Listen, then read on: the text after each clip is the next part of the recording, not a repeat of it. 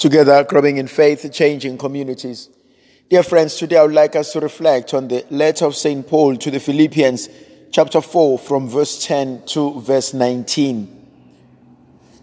There are some things that are absolutely amazing that Paul talks about. He says, I know how to be abased, and I know how to be abound.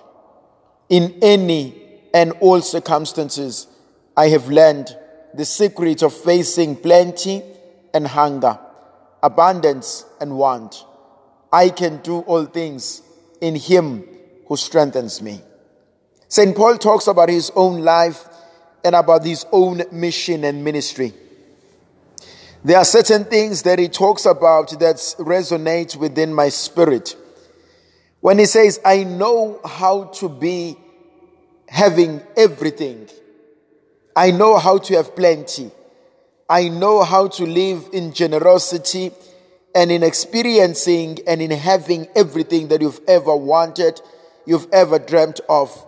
And the Lord just gives it to you. He says, I know that. But he also says, I know how to have lost everything. I know how to be hungry. I know how to not have everything in life. And he says, in all these circumstances, I am content. I am content with who I am. I am content with what I have. And he says, I can do all things in Him who strengthens me. The verse, I can do all things in Him who strengthens me, is very popular. But I think sometimes we forget the verses behind and the verses after that. So the verses that makes a sandwich of I can do all things through Christ who strengthens me, I think they hold a lot to teach us. The first thing that I want to talk about, it is Paul who has experienced both sides of the line. When he knows how much he has and how plentiful he has.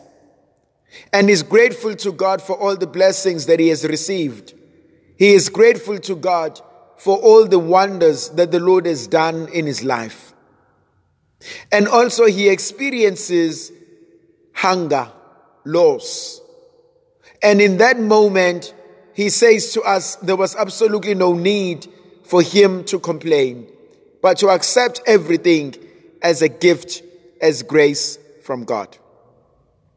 The feeling of being content, of accepting things the way they are, is a grace, it's a virtue. There are a few things I would like us to unpack today. The first one is, do you know the measure of your capacity? Do you know the measure of your capacity?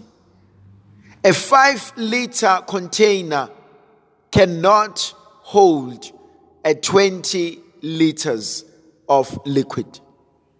Because the capacity for this container is 5 liters. It is not 6 liters. It is not 8 liters. It is not 25 liters. And so, what is your capacity? How much can you hold? And I want to argue that God, in creating each and every one of us, has given us a capacity. And God knows the measurement of your capacity. And so before God can allow anything to happen to you, He will never pour out into your life or allow instances into your life that are beyond your capacity. So I need to know my capacity. And because once I know my capacity, then I know which battles to tackle, which problems to solve, and when to walk away. My dear brothers and sisters, it is absolutely important to realize your capacity. It is absolutely important to realize how far, how much can you go. Because sometimes you're going to stretch yourself beyond your capacity. And you're going to become frustrated.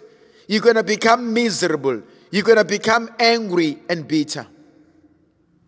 Because we've gone beyond our capacity. Because we've gone beyond what our bodies can hold. How much capacity of anger can you hold? Of frustration can you hold? Of happiness can you hold? Of joy can you hold? Because sometimes, dear brothers and sisters, we seem to pick up things that are not necessarily meant for us. We want to do other people's assignments. We neglect our own assignments. What we're supposed to be doing, we instead of doing it, we do other people's assignments, and eventually our capacity fills up. And when we need to do our own duties, we don't know because there's no space anymore. And so when St. Paul says, I know how to be hungry, I know how to be plentifully fed, but in all this, I'm content. I'm happy. Because sometimes what is too much for you may not be too much for me. What is too little for me may not be too little for you. Your appetite is not the same as mine. And it is important to know how much capacity can this family hold? How much capacity can this marriage hold? What is the capacity of our relationship? What is the capacity of you as a father, of you as a husband, of you as a mother, of you as a wife? What is the capacity of you as a single parent? What is the capacity of you as an orphan? And in knowing those things, then we learn to live our lives as best as we can. Now, St. Paul also introduces something absolutely amazing. He says, when I didn't have much, I did not complain. I accepted it as it was. He says, you know me very well. You know how I have become self-sufficient. You know how I've supported myself. And I've asked no one for help. But he says, I'm grateful for the help you had given me. It came at the time when I needed it the most. I love that capacity. I love that knowledge. I love that openness. Because sometimes if we are self-sufficient, we can become a little bit arrogant. We may think, I don't need anyone. And St. Paul teaches us today that yes, I may be self-sufficient, I may be an independent thinker, but sometimes I need help. And so when help does come, please God, it doesn't come with strings attached. But when it does come, do I have the ability to accept? When I'm being fed, do I have the ability to enjoy the meal and to savor the beauty, the greatness of whatever is being given to me? And I like these two sides of the story. The ability to stand on your own 2 feet, but also the willingness to receive help whenever it is needed. And at the anchor, at the center of everything else, I can do all things through him who strengthens me. That's the argument that Paul wants to talk about. The other question that I need to ask myself, do I have the eyes, do I have the heart, do I have the attitude to see those who need help? To go out of my way to help those who need help? Or am I only absorbed by my own issues? Am I only interested in my own concerns? Do I have that attitude? Do I have that openness to see beyond what meets the eye? To see beyond my own frustrations? To see beyond my own needs? And to realize I exist within a global village? And to go out of my way to help someone else's life and to make it better.